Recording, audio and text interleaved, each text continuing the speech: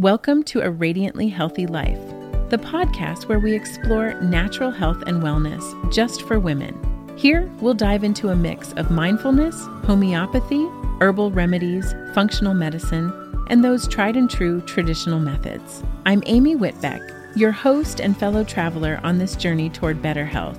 As a natural health coach, I'm excited to share insights and tips I've learned not only through personal experience, but also from the amazing women I coach. So grab your favorite cup of tea or cozy drink, and let's chat as we walk this path to radiant health and happiness.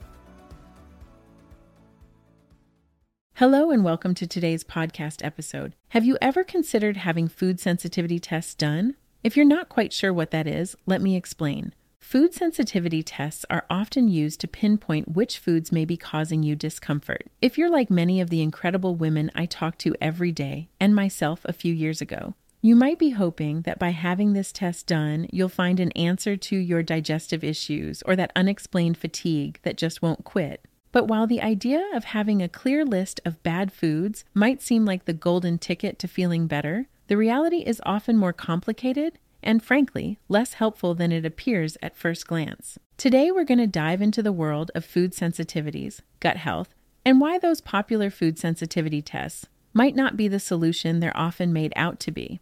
Don't worry though, this isn't one of those episodes that will leave you with more questions than answers. We're going to explore genuinely effective ways to get to the bottom of what's bugging your belly and how to truly nurture your body back to vibrant health. So, take a deep breath, settle in, and let's get started. Okay, so when we talk about how our bodies react to what we eat, it's kind of like entering a complex dance of reactions, each with its own steps and rhythms. In this dance, there are three main types of partners: food allergies, food intolerances, and food sensitivities. Knowing who's leading and why can make all the difference in how we feel day to day. Let's start with food allergies. If you have a food allergy, your immune system sees certain foods as a threat and reacts immediately. This can lead to serious symptoms like swelling, hives, or even breathing difficulties. Food allergies are the ones that can have you reaching for an EpiPen and avoiding specific foods like the plague. Having a food intolerance, on the other hand, is less dangerous than having a food allergy, but still something to be aware of. Intolerance is more about what happens when your body can't digest certain foods properly.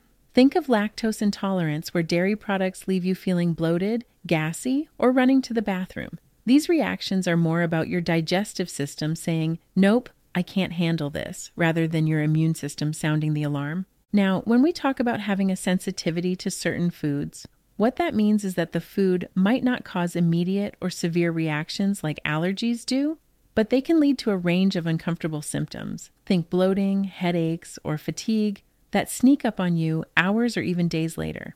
And while sensitivities aren't dangerous, figuring them out can be frustrating and confusing. So why is understanding this spectrum so important? Because it shows that finding what makes us feel unwell isn't as simple as taking a test, unfortunately. So let's talk a little about food sensitivity testing. It sounds like it could be a good idea, especially if you're trying to find the cause of some of the symptoms you're having, right? Just a simple test, and voila, you know exactly what to avoid to skip those annoying symptoms. But here's the thing, it's not all it's cracked up to be. Imagine getting a map that's supposed to lead you to treasure, but instead of X marking the spot, you've got random marks all over the place. That's kind of what happens with food sensitivity tests. They can throw up a lot of false positives. This means you might end up cutting out foods you love for no good reason. Talk about a wild goose chase. And here's where things get even more muddled. Sometimes these tests point to foods as problematic, not because those foods are inherently bad for you, but because your gut is letting things slip through that shouldn't. So what's the real culprit? Leaky gut. Imagine your gut is a cozy little inn with a strict guest list.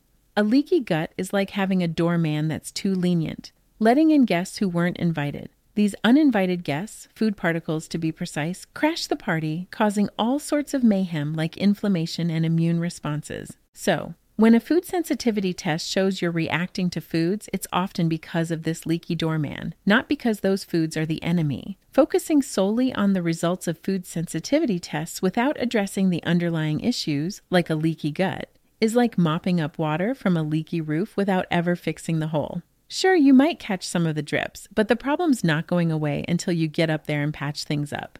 Diving deeper, let's explore the causes of a leaky gut, our metaphorical, lenient doorman. Imagine your gut as a fortress.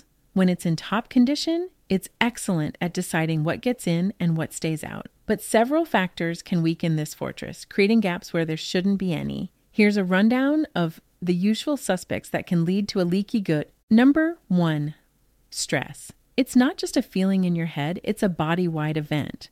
Chronic stress can wear down your gut's defenses, making it easier for unwanted guests to slip through the cracks. Number 2, poor diet. Eating processed foods, sugars, and unhealthy fats like seed oils can damage your gut lining over time. Number 3, medications. Certain medications like antibiotics and NSAIDs, think ibuprofen, can disrupt the balance in your gut, making the lining more permeable. It's as if these medications are accidentally knocking holes in your gut walls. Number 4, toxins. Exposure to environmental toxins, like pesticides and pollution, can also contribute to a leaky gut. Number 5, excessive alcohol. Alcohol wreaks havoc on your body overall, but can also irritate and weaken your gut lining. Number 6, lack of sleep. Not getting enough rest can impact your gut health too, reducing its ability to repair and maintain a strong barrier. Think of sleep as the nightly repair crew for your fortress. Without it, the walls start to deteriorate. Healing your gut is like renovating and reinforcing your fortress. It's about taking steps that rebuild its strength and integrity. Here's how you can start this restoration project. Nourish with whole foods. Begin by fueling your body with whole, nutrient-rich foods. Think of these as the building materials for your fortress. Fresh fruits, vegetables, lean proteins, and complex carbohydrates provide the essential nutrients to repair and strengthen the gut lining. Minimize stress. Implement stress reduction techniques such as meditation, yoga, or simply taking time each day to relax and do something you enjoy. Moderate exercise. Regular moderate exercise helps keep you strong and healthy inside and out. Just be sure not to overdo it, as too much exercise can be just as damaging as too little. Limit toxins. Reduce your exposure to toxins by choosing organic when possible, filtering your water, and avoiding unnecessary chemicals in your home and personal care products. Mindful medication. Be cautious with the use of medications. Talk to your healthcare provider about the necessity of any drugs you're taking and their potential impact on your gut health. Quality sleep. Prioritize getting enough quality sleep. Good sleep is crucial for its recovery and upkeep. And while supplements can be incredibly helpful, it's important to focus on mineral-rich, whole foods as the first line of defense. Then, use targeted supplements if needed. Remember, healing your gut doesn't happen overnight. It's a process, a journey back to health. But by making these changes, you're taking significant positive steps toward not just patching up those gaps in your fortress, but making it stronger and more resilient than ever before. Exploring gut health further, let's talk about a related topic not many people cover: gut metabolites. Beyond the walls of our gut fortress and the foods we choose to let in, there's a bustling ecosystem of bacteria that play a crucial role in our overall health. These microscopic inhabitants are busy at work, producing gut metabolites, which are the chemical fingerprints left behind by the activities of the gut microbiome, playing crucial roles in our nutrition, immune function, and overall health. Among these metabolites are short-chain fatty acids, SCFAs. SCFAs are like the peacemakers of your body, reducing inflammation and strengthening the gut wall. They're essential allies in maintaining the health of your fortress. On the flip side, we have histamine, a metabolite that's a bit of a double agent. In the right amounts, histamine is crucial for immune responses and digestion, but in excess, it can lead to discomfort and symptoms like headaches, skin rashes, and more. Balancing histamine levels is key to keeping peace within the gut and the whole body, really. Understanding and managing the balance of these and other gut metabolites is crucial. This is where specialized testing, like the OAT test, can come into play, offering insights far more relevant than what standard food sensitivity tests can provide. By examining the production and presence of these metabolites, we can tailor dietary and lifestyle interventions to support the beneficial bacteria and metabolites while reducing those that are wreaking havoc. We don't want to wage war on the inhabitants of your gut, but instead foster a thriving, balanced ecosystem that supports your health from the inside out. So, we've ventured deep into the territory of gut health, understanding its complexities and the role of metabolites.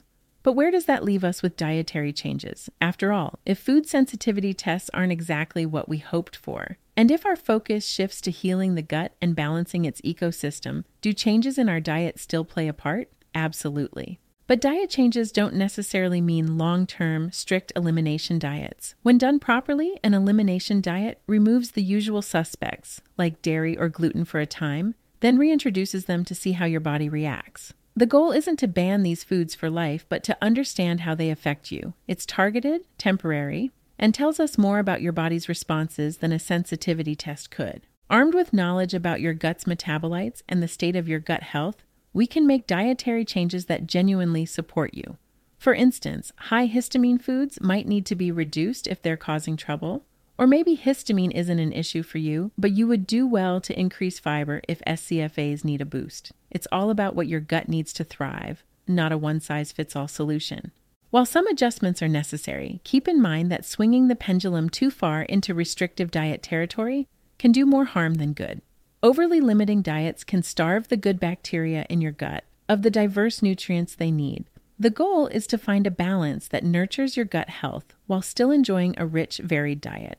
One question that almost always comes up when I have this discussion in an appointment is, should I take supplements? And my thought is this: there are times when supplements can be helpful.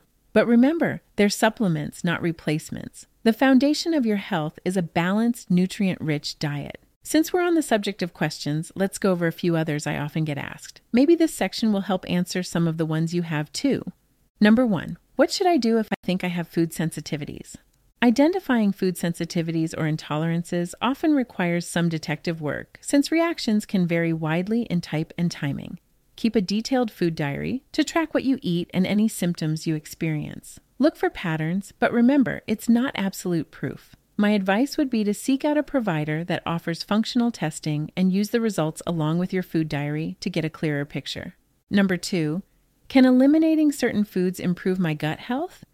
Yes, especially if those foods are causing inflammation or other negative reactions in your body. But it's important to approach elimination diets carefully to be sure you're not unnecessarily restricting your diet or missing out on essential nutrients. Number 3, are probiotics helpful for improving gut health? Probiotics can be beneficial in some cases, but the effectiveness can vary depending on the strains used and your specific gut health needs. If possible, my preference is to start with food-based options. Fermented foods such as kefir, sauerkraut, and kimchi are excellent choices, and you don't have to eat a lot to enjoy the benefits. In fact, I always recommend that clients start with a small amount to see how they feel and work up from there.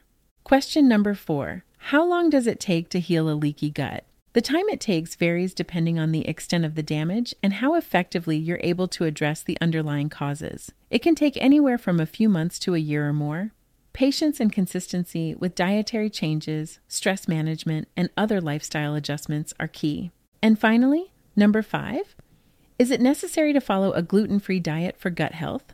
I almost always recommend eliminating gluten for several reasons, even if my clients don't have a concern such as celiac disease. This approach stems from the understanding that non-celiac gluten sensitivity can cause symptoms like bloating, fatigue, and headaches. Also, gluten can add to inflammation and increased intestinal permeability, which can lead to discomfort and immune responses, even in those without gluten sensitivity. Concerns about glyphosate, a chemical used on wheat crops, also play into this recommendation because it can disrupt the gut microbiome and cause to issues. And for those with autoimmune conditions, removing gluten may reduce symptoms linked to systemic inflammation.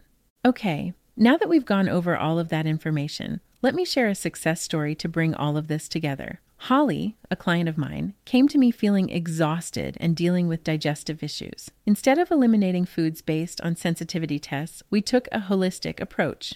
We did comprehensive testing and explored her overall lifestyle, stress levels, and eating habits. Holly started incorporating foods that were healthy for her and worked toward creating a supportive environment for beneficial gut bacteria to thrive. After just a few months, Holly began noticing significant changes. Her energy levels improved, her digestive issues became occasional instead of everyday, and the fatigue that had clouded her days lifted. More importantly, she felt empowered and equipped with the knowledge and tools to continue making improvements.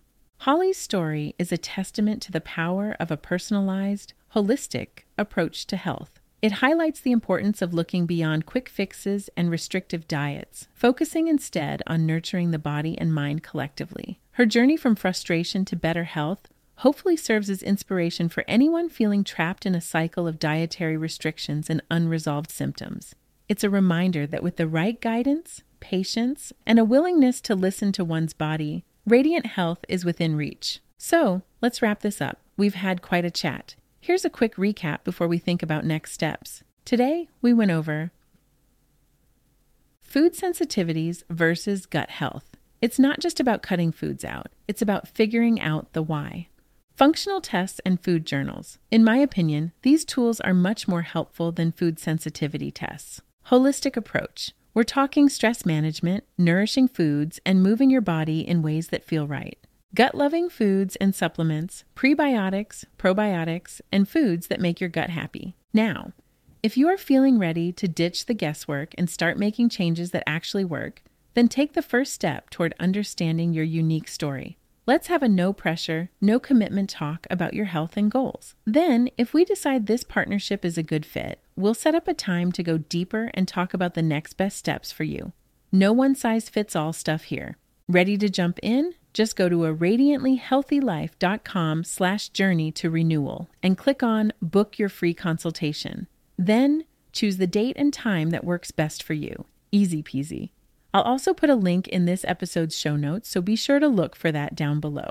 Well, that's all for today. I look forward to hearing from you soon, and here's to moving forward with confidence and stepping into a healthier, happier life. Thanks for listening today. Are you interested in diving deeper?